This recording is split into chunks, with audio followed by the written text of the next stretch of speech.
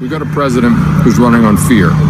Cory Booker knows that hope and dreams bring our country together, and he's the candidate who's going to beat Trump. It's a large field.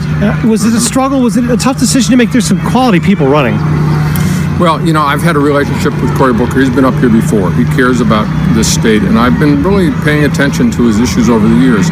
When I saw him get that criminal justice reform bill through, I thought, here's somebody who can show the government can work.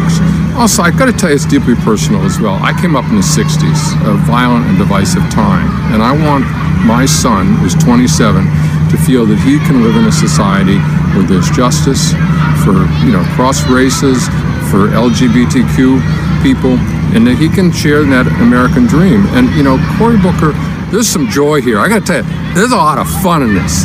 It's going to be a tough campaign, but he's got the spirit and he's got the hope, and that meant to me, okay.